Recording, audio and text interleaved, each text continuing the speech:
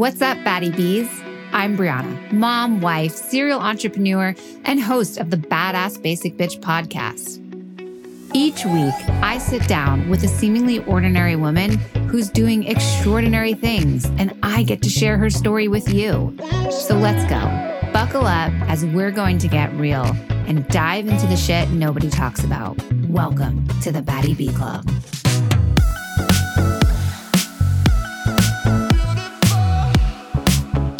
Sinking funds are an account that I think are so important and helpful. But to open one, I'm a fan of having a high yield savings account or an online savings account. And you could read about it for like months. So I recommend setting a timer, right? 30 minutes. Here's what my favorite experts are saying. Okay, I'm going to go ahead and open it. So really focusing on educated action, but staying away from the analysis paralysis. Welcome back to another episode of Badass Basic Bitch. On today's episode, we have the founder and CEO of Fiscal Femme, Ashley Feinstein Gerstley. She's an author, entrepreneur, and feminist who is on a mission to end inequality through financial well-being. And today, we're going to be talking about financial adulting and identifying and ending inequality in finance. Ashley, thank you for being with us today. Of course. Thank you so much for having me. And it's a big topic today. Yeah. So before we dive in, why don't you tell our listeners a short summary of what it is you do and your background? Sure. So I would say I'm a personal finance educator and coach. I do it all with a feminist angle and a place of no judgment or shame. We need a lot more of that in the personal finance space. We have a ton of free content. And then also I have some books. My latest is Financial Adulting and have some courses on the site. My background, it's interesting because my background sounds like I would know a lot about money and personal finance, but I didn't. And that's why I do what I do. I studied finance in college and then worked in finance and still knew nothing about my own money. And there was my first job, I was an investment banker and I had a great salary, but just not a lot of time to spend any money, do anything. I ate most meals at my desk and worked pretty late. And so when I switched jobs to a job with a better lifestyle, I started making up for lost time. And when I switched jobs, I did take a pay cut. So I was just bleeding money. I was going out for drinks with friends I hadn't seen, going in workshops, classes, events, concerts. And there was this feeling that things weren't really going super well with my finances. But it was when I looked at my bank account and saw that my savings, the money, I quit the day after I got my bonus in banking and it was almost all gone. And that's when I realized, oh, I have to figure this out. And when I looked to learn about it, I found this was back in like 2010, 2011. It was a lot of male, older, white personal finance experts. And some were great, but a lot of them I thought made the content boring, daunting. The examples didn't really apply to me. There was a lot of shame and judgment. And at the time, as I was figuring it out myself, I was working with a coach. It was when life coaching started to become more popular. And I was terrified of having a voice on the internet and sharing. And so she challenged me to start a blog, which I named The Fiscal Femme, where I shared about my own money journey. And that's really where the company began. That's awesome. And I can relate. So I was in an accident when I was younger. When I was 4, I was in a really bad accident. And long story short, there was like a little bit of a court case and I got awarded like a small sum of money. And when I graduated college, I think when I graduated college, I got the money and it was like, nothing crazy, like 20, 25K. And I remember sitting down with my dad who tried to explain like the stock market to me. And I just remember being like, I have no interest in this. This is the most boring thing I have ever heard. I have no idea what you're talking about. Please stop talking.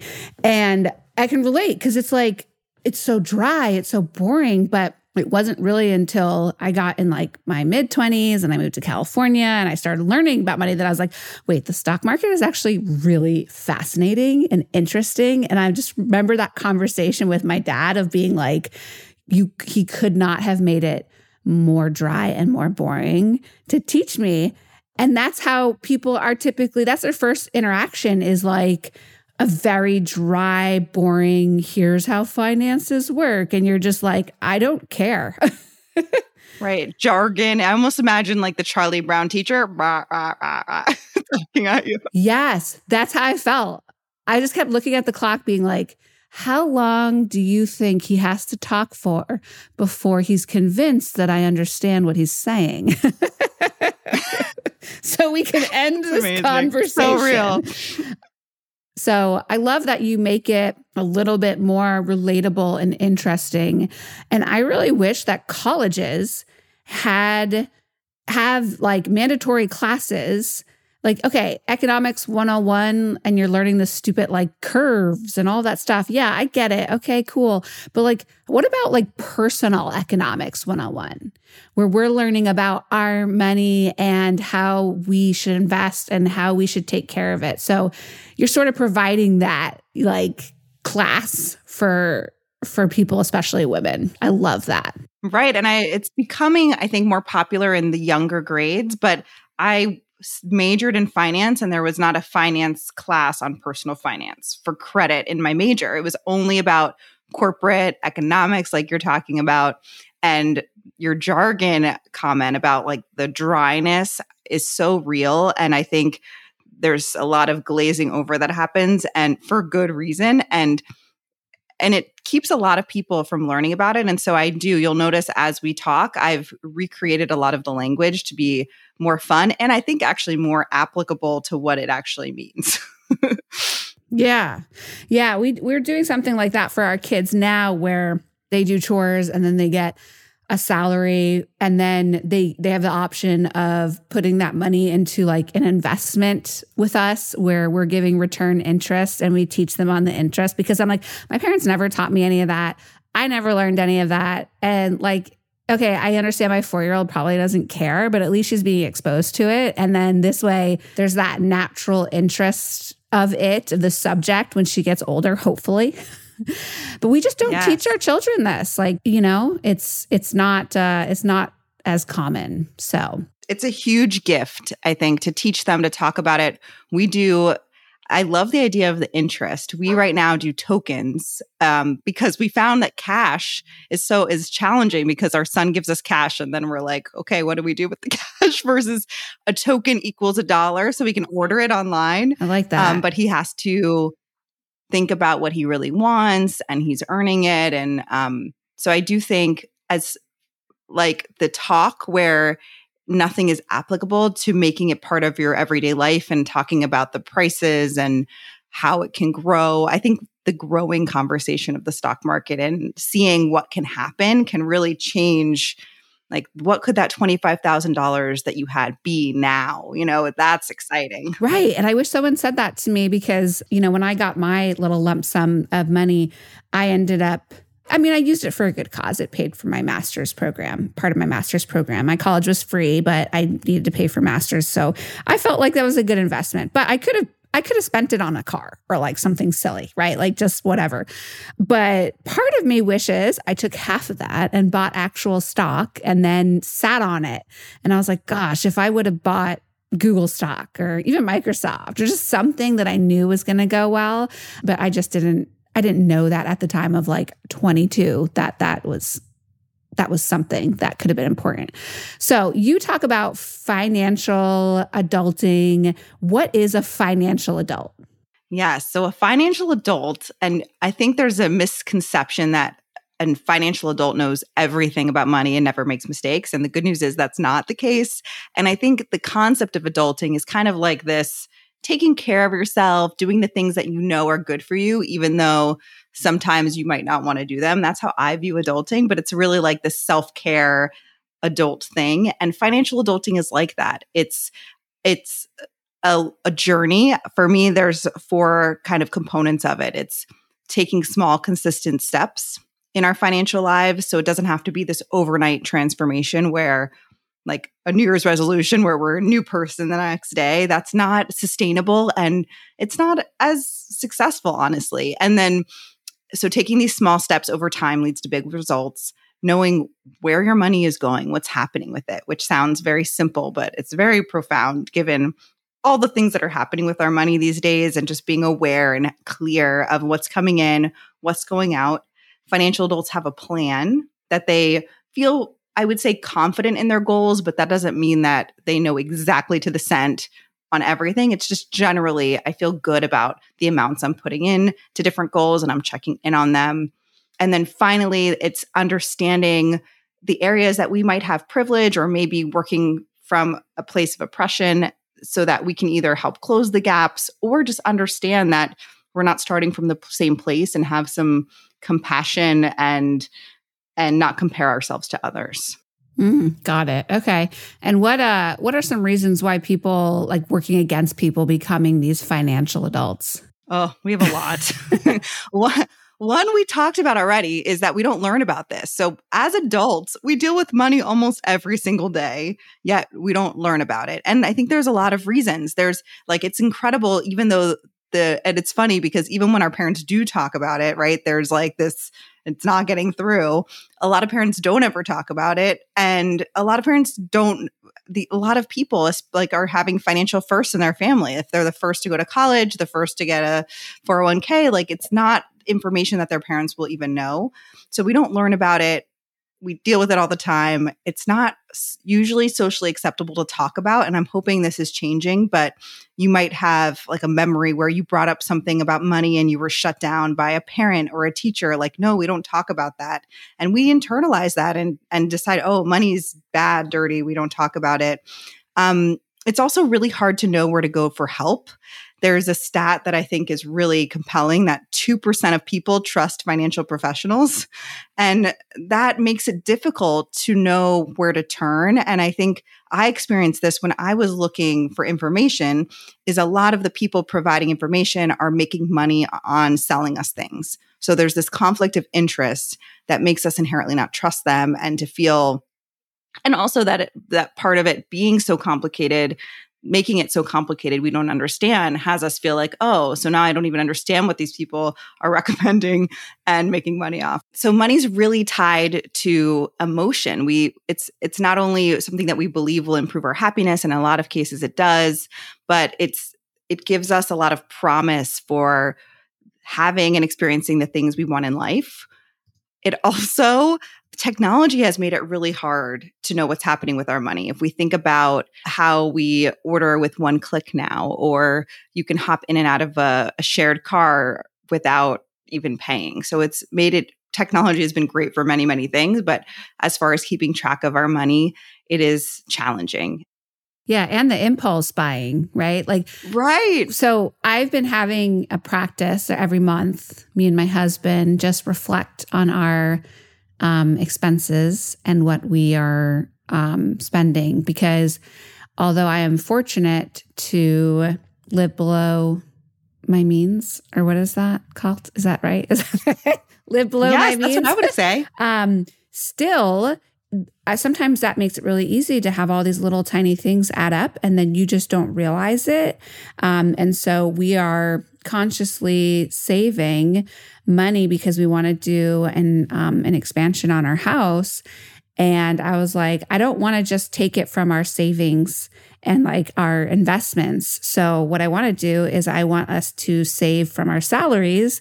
But in order to do that, we need to be aware of how much we're spending. And the biggest thing that we recognized is that all these little things add up to be big dollars because it is so easy for the one-click pay, one buy now, Amazon, Venmo, Instagram, shopping, whatever. There's all these little things. And so although technology has made it easier to purchase diapers, it's also made it easier to purchase all of these other things that you don't necessarily need. And you just impulse buy and they add up. They really do. And I think, there's the parts of saving, there's earning more and there's spending less. And I think, yes, earning more makes things easier and it's great to earn more. And the more we earn, wonderful. But without the financial habits of saving or looking at our spending, it is so easy to fill that amount up and continue not to save. And I did that over and over again. Like, I'll finally save when I get that next raise. And next thing you know, my expenses are taking it up because it's just so easy to do.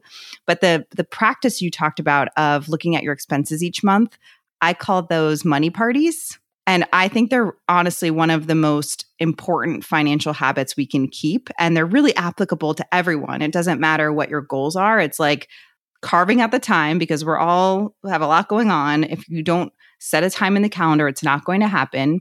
To take the time to look at those expenses, look at your goals, cancel that subscription you've been meaning to, like setting time for that. And I call it a party for a reason, because we can make it fun.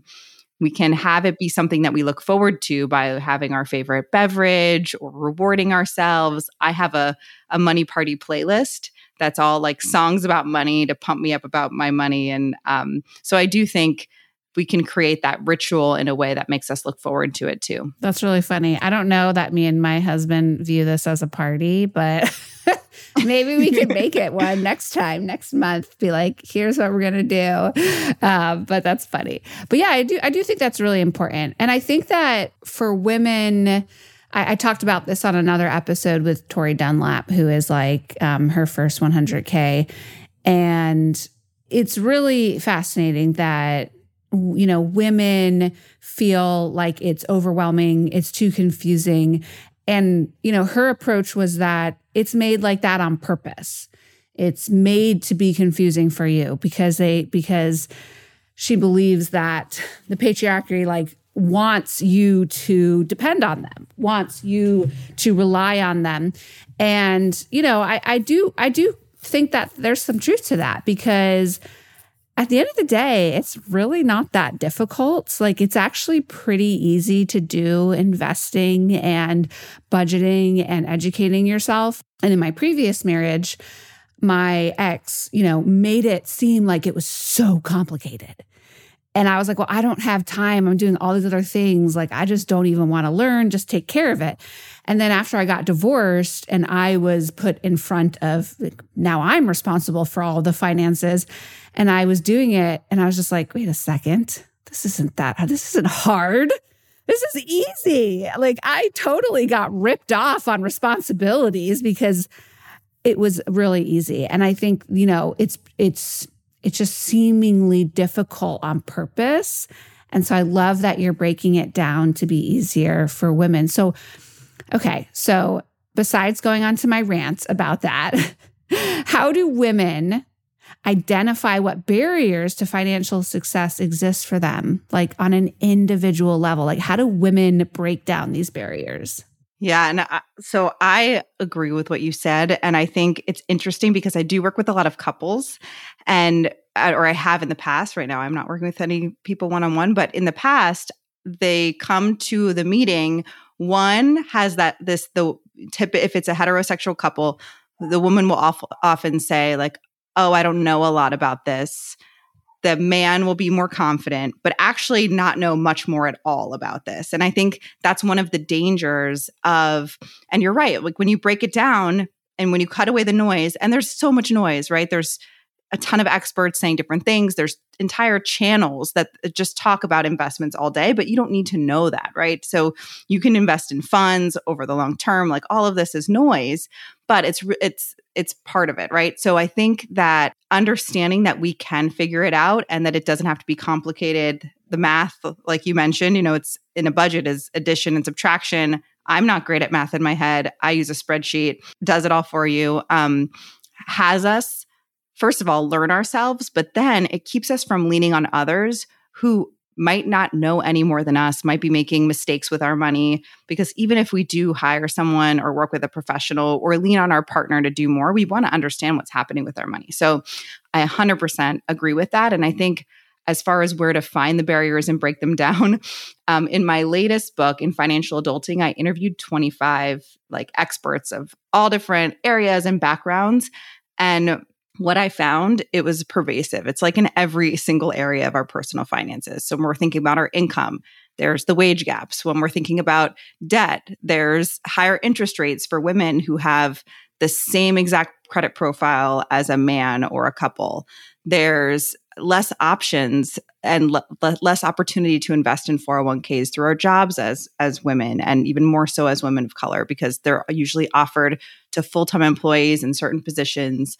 So it just was like everywhere and over and over. So, and when you earn less, right, then you typically have to take out more debt. And women actually are charged a pink tax. So identical things cost us more money. So earning less, having to spend more, higher interest rates when we're taking out debt, like it goes on and on. So I think you can kind of assume that they're everywhere. And I think there's big changes that need to happen but understanding and getting personal finance advice from people who understand the nuance of a situation of being a woman or being a woman of color or having a disability, I think can be really impactful because the information is different. Yeah. I had a friend recently write me, and she said, hey, you were talking about how, she's actually like, hey, on your podcast, you were talking about how you have a thing set up for your children. It's like an educational thing. And I was like, oh, like 529s? She's like, yeah, how do I set one up? I Googled it and I'm overloaded with information and I don't even know how to set it up. And I was like, it is so easy. And I sent her one link for her state. And I said, just follow these directions. And then she messaged me back like half an hour later. She was like, that was so incredibly easy. But she was so overwhelmed with all of the information that she was trying to search. And she was like, wait, every state has a different one. How do I set one up? Like, this is really confusing. And then she just was like, never mind, I'm not going to do it. And then she wrote me back. It was just like, can you help me? So I can imagine that you go and you try to figure it out on your own and you're just reading all of this jargon and it's overwhelming. So I think it's kind of interesting. Like you're talking about women of color and some systemic barriers that we're planning for. Like what are some other, why is it important to consider personal and systemic barriers as we're planning for the futures and setting these financial goals? So just back to your point on how you were able to help the friend, I think understanding personal finance for ourselves is more than important enough. But that's a beautiful thing about once we understand is we lift up and impact the people around us because they can come to us, even if we don't have all the answers, just saying, hey, have you put together a budget? This is what mine looks like. I don't think it's perfect, but what does yours look like? And having these conversations, or have you opened up the 401k? I found through my community interviewing people that there's usually someone in someone's life who kind of gave them a nudge to open the 401k, to have a budget, to share what they're earning. And so we kind of lift each other up as we're learning and cutting through all the noise and the chaos. So I think that's really great. As far as why it's important to understand the barriers, I think in the personal finance space and in the education, there's just been so much pretending that we're all starting from the same place. And it's just like this, it's almost like an unspoken pretending. And people are over it. Like we're not. And it's a ton of little things. And it doesn't make your success, if you do not encounter those barriers, less. It's just important to understand that if someone had college paid for, they are not paying off student loans as one of their debts. Or if they had grad school paid for, and then that's another thing. And then if you have a wage gap because you're a woman, and then it's even smaller because you're a Black woman or because you're a mother, mothers are paid even less than women with no children. So it's just important for goal setting because those are the actual numbers. And it's important so that we're not comparing ourselves with others, having some compassion. And because I do think social media, the internet have made it really easy to compare ourselves. And why am I not ready for retirement at 35? And maybe it's because I earned this, or I started off with this debt, or I made these mistakes because I didn't know about this. So I think it's important part of the conversation also so that the systems can change too. I think it's important for every reason. Yeah, that's a good call out. And it's very true. I think it's easy to stay in your tunnel vision and assume that everyone starts from the same place that you started in, or sometimes maybe better or worse. But I think that there is some denial of like, not me, because my college wasn't paid for by my parents, but it was paid for because I was an athlete. And so when I graduated college, I didn't have any student debt. And I recognized that that was a gift that I worked hard for, but still I was starting off with like banking in my job, like everything was savings ultimately because I didn't have to pay those student loans. They didn't exist. Where a lot of people didn't have that gift or benefit of. So, and it's a beautiful thing like that. I think as parents, what you see is like, that is what I want to give to my kids, right? So it's a great thing. It's just not hiding that it existed and pretending that it was the same. So I think it still should be celebrated. And I'm so like, my college was paid for and I'm so grateful. And that's something I want to do. But so I think it's sometimes goes the other way that it gets vilified. But I think it's because there's so much anger around the pretending. Yeah.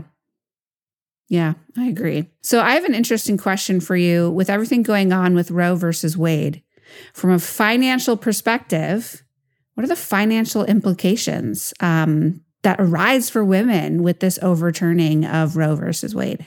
Yes, there are huge implications. We could do a whole podcast on it. But I would say some of the highlights, or should I say lowlights, it comes with, so having a child in the US and thinking about the overturning, it's a child that you weren't going to have, comes with high medical bills just for the child itself. Not to mention there's high mortality rates in the US, which are triple for Black women. There's no mandated paid leave here. So a stat that I found just atrocious is that 1 in 4 mothers goes back to work within 2 weeks. And just knowing how I was 2 weeks postpartum, I can't even imagine. There's super high childcare costs. It's challenging even with like dual significant incomes. There's no paid sick leave if your kids get sick. So these are all costs. The federal minimum wage is $7.25. So you're adding another person to care for, and 80% of people earning minimum wage are adults. 2/3 are women, and 25% are women of color. So I think it goes on and on. Like we talked about, there's pay gaps, there's higher interest rates. So all of these parts of our finances are impacted as women.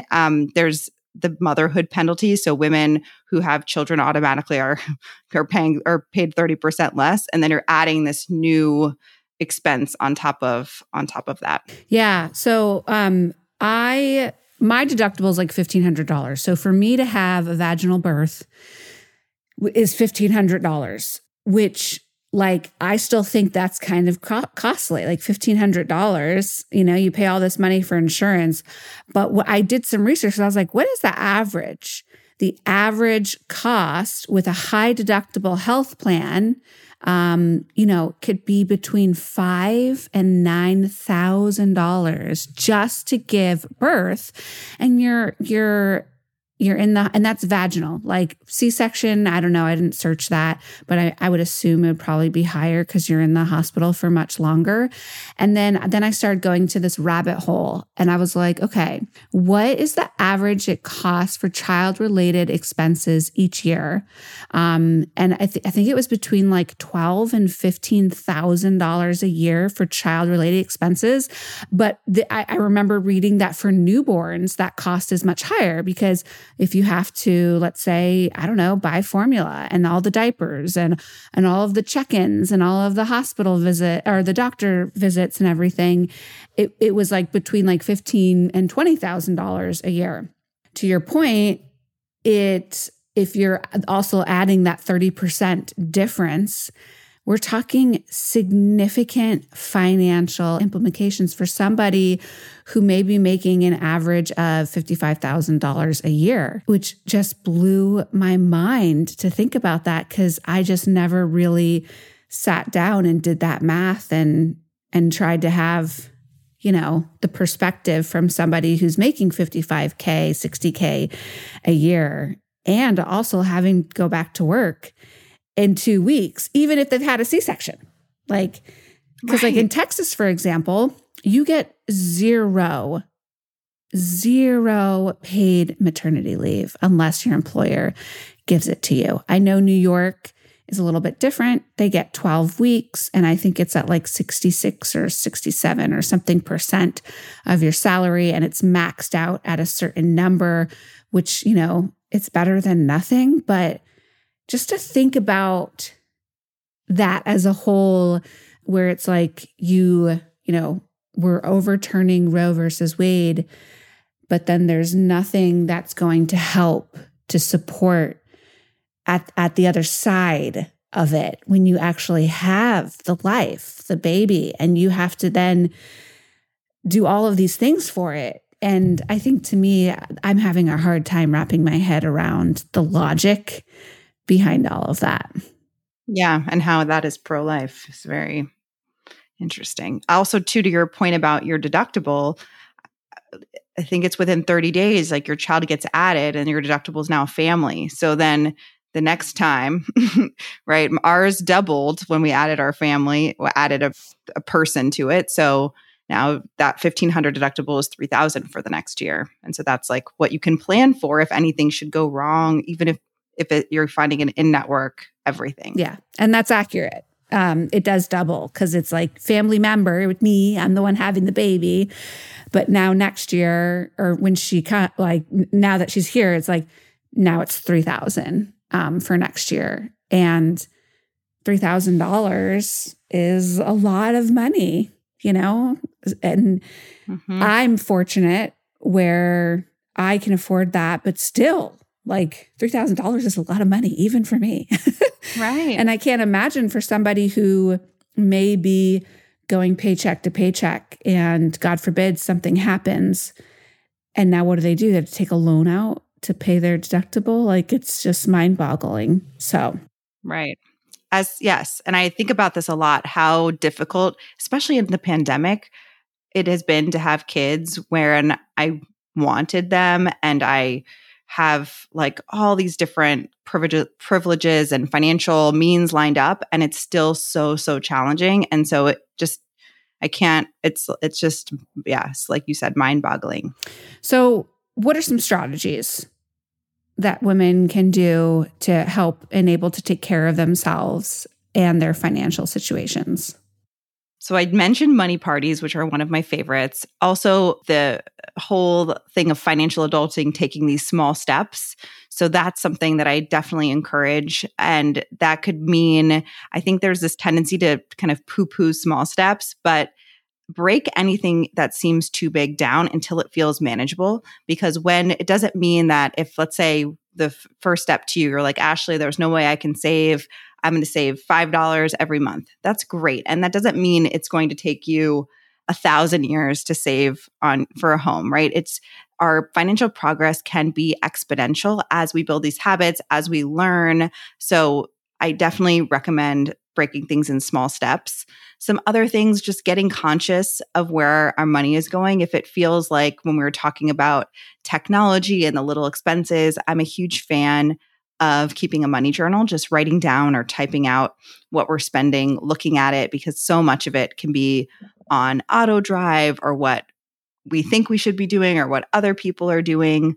We mentioned getting started with investing. So because of the amount of information, I do recommend finding money mentors or personal finance experts you resonate with. It could be one, it could be a few, but tuning into the information that is important to you and that will help you, and kind of giving ourselves permission to not listen to all of it and need to understand all of it, because there is so much information out there that it can create this analysis paralysis and keep us from taking action. So I'm a big fan of, for example, we can talk about these two. Sinking funds are an account that I think are so important and helpful. What they are is for larger irregular expenses to put money aside every paycheck or every month in order to sink. Like if we plan on taking a trip or we have multiple trips in the year, to have a travel fund that we put in money every single month and paycheck so that the money is there waiting when it's time to take the trip. And we don't have to pull from savings. We don't have to put it on a credit card. And the same, people love it for like camp, tuition, vet bills, medical bills, the holidays. Like there's so many reasons to put together a sinking fund.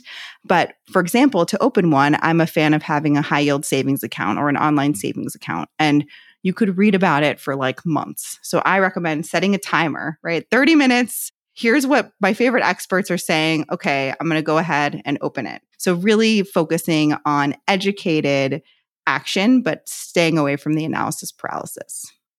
I like that. Those are some good tips. Something that I do, take my advice with a grain of salt. I'm not a investment person, but something that I do, and this is like a little bit of like saving mind trickery. We have an FSA and an HSA, and we don't do any claims throughout the year until the end of the year. And what happens is, I think my FSA is like $5,000 and my HSA is like what, $2,500, or maybe even went up to $3,500. I don't know exactly. But what happens is we don't do any claims until the end of the year, and then we submit all of our claims. And then it's a kind of a way for me to say, don't touch this money. This is our savings. We're paying for the childcare, we're paying for the health stuff. And at the end of the year, we'll put all of our claims in, and then we'll get between $5,000 and $8,000 at the end of the year. And so it's a way to kind of trick yourself into saving. And then we get to decide, okay, what is that how are we going to use that $8,000? Do we have to do a home maintenance? Do we do a family vacation? So that's one thing that I did in the beginning of my saving, because it was like a little mind trick for me, versus seeing the $8,000 build up in a savings account, and you're constantly looking at that and you think that it's actually available, and that you're just like, well, we can just pull from the savings, so.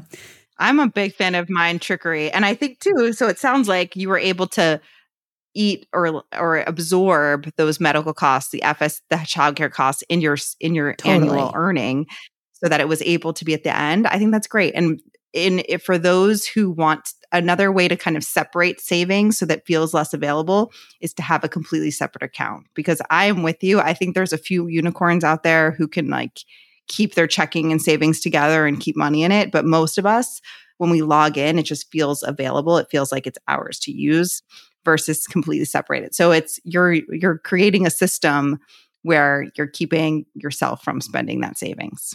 Yeah, the other mind trickery that we do is we do have two separate accounts with two different like bank accounts, and all of our expenses come out of one. But what we do is like a percentage of our salary will go into another account that we just don't see very much. And so maybe it's like 10%. And so we just say like, we only can use what goes into this account to pay for these bills. And that other account is sort of hidden, but every paycheck, 10% will go into that account, and then the rest will come into this other one. And that's just another way of not allowing for everything to go into one, and then you have to manually move it over, because then it's really hard to do that, because you're like, well, maybe we can go to a really nice sushi dinner because we have extra money. It's sort of like having these little habits to enable easy saving. So that's like another thing that we do. Can you think of any other like tips like that for people? Because I feel like those are easy to implement, at least at first. Yes, I call that. So what you're doing with the separate account, I call that paying yourself first versus, and I found it's really hard to have money come in and then you live your life and then wait to see what's left over. There's usually not anything left over. So having it separate from right when your paycheck comes in, or having it transfer automatically, I think another way to do it. So some companies will allow you to transfer your paycheck as many places as you want, which is great. So you could do something like you've set up. In the case where they don't, or you're not sure how much and you want to change it a lot, you could set up an automatic transfer, which it almost feels like a bill. That's true. That's a good point. And so there's also apps. I think there's mindset shifts around being able to save, and the apps that kind of steal money from you to save. Like round up. Yes, those type of things are like, they know you're spending, and if you skip something, they take it. I think that can be helpful to almost like open our minds to the possibility that I can do this. But of course, once you start automating or you know how much you want to save, it kind of can get confusing when an app is also taking money and you're not sure where it is all going. So I think anywhere we can automate, pay ourselves first is really helpful. I think to the point of like what's available in our bank account, I go back to the sinking fund because if I have a month where there's a lot of extra cash, it might feel like that's money that's available for me to do the sushi dinner or to put towards my debt, right? But it's actually money that I haven't set aside for the bachelorette that I'm going to, or to the wedding, or to my dog's annual vet bill, or if you have an annual HOA, whatever it is, these big things, when we budget weekly or monthly, we miss out on them. And so it feels like we have extra money, but we really don't. And it can feel, even if we're saving that extra money, it can feel like the hamster wheel, like taking a few steps forward. I saved a bunch. Oh, I forgot about this big expense. Now I'm taking it all out. It just feels a little more futile and it's not clear what we're actually saving.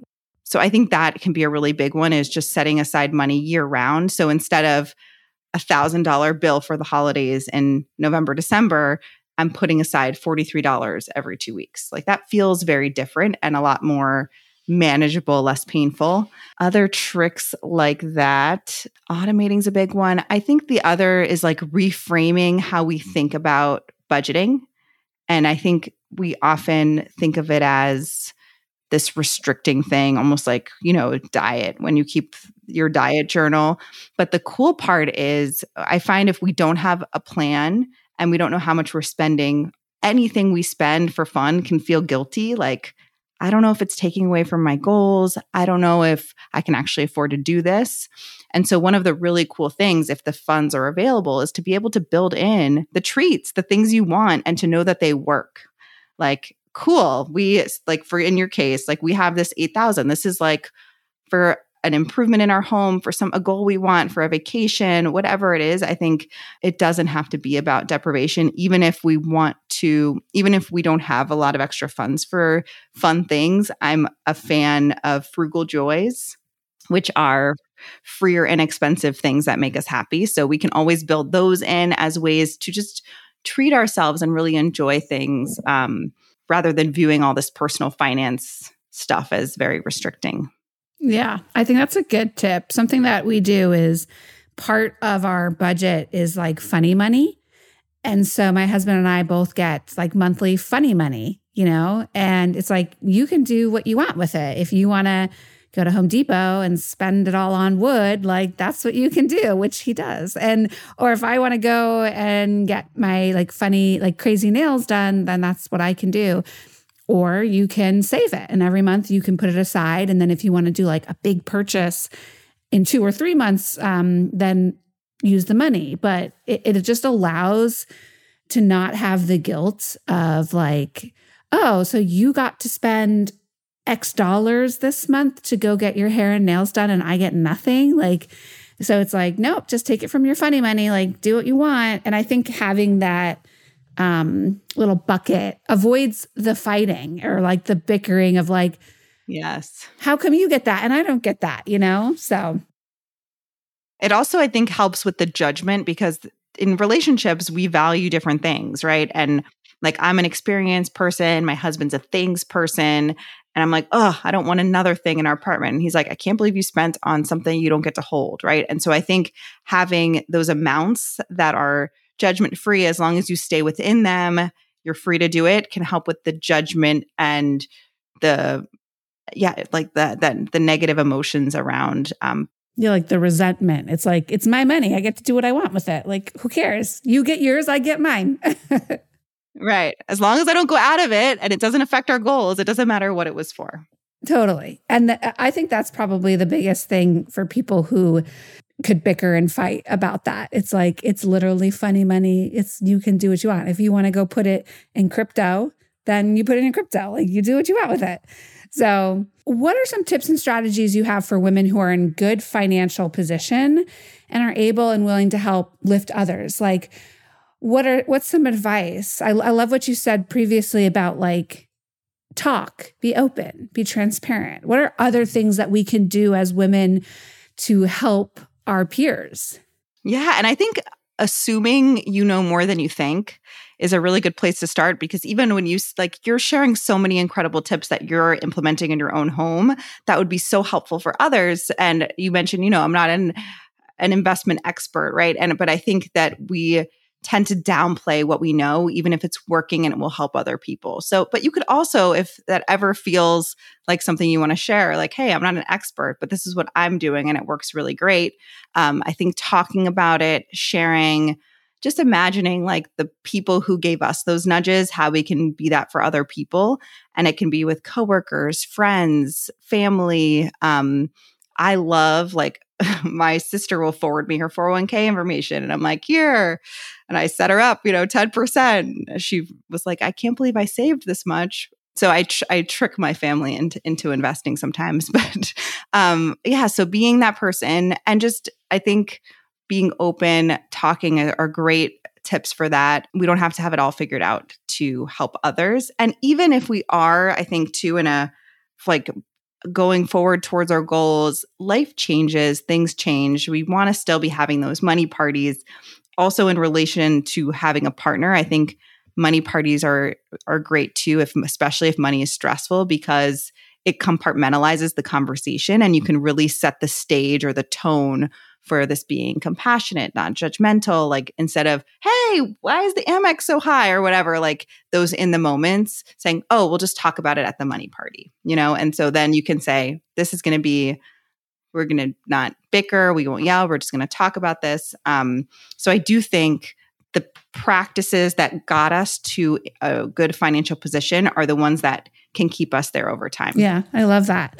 If you could give anyone listening just one piece of advice from this episode, what would it be? It would be to take action. So in the next 2 days, 3 days, if there was something that resonated with you from this conversation, like, oh, I've been meaning to do that, or I want to do that, I write that down, take that action. And saying we're going to do something makes there, I think, a 60% chance. So telling someone else that we're going to do something makes it more likely, 60% chance that we'll actually follow through. So you can have, it doesn't have to mean like you tell them how much you're saving or how much debt you have or how much you're earning if that feels daunting, but sharing with one person that you're going to take that action. And then if they actually follow up to check in, if you did it, there's like a 90-something% chance that you take the action. So accountability can be really valuable. And you've just started a conversation with a friend about money. It's a win-win. I love that. Well, Ashley, thank you so much for being here with us today. You are one badass basic bitch. Can you tell everyone where they can find you? Yes, you can find me on all the socials at The Fiscal Femme and the website, thefiscalfemme.com. And if you're interested in the book Financial Adulting, it's at financialadultingbook.com. Awesome. Thanks for being here with us today. Thanks so much for having me. As always, thank you for listening. Check us out on Instagram at Badass Basic Bitch. And thank you to Saw and Sign, our production studio. We'll see you next week.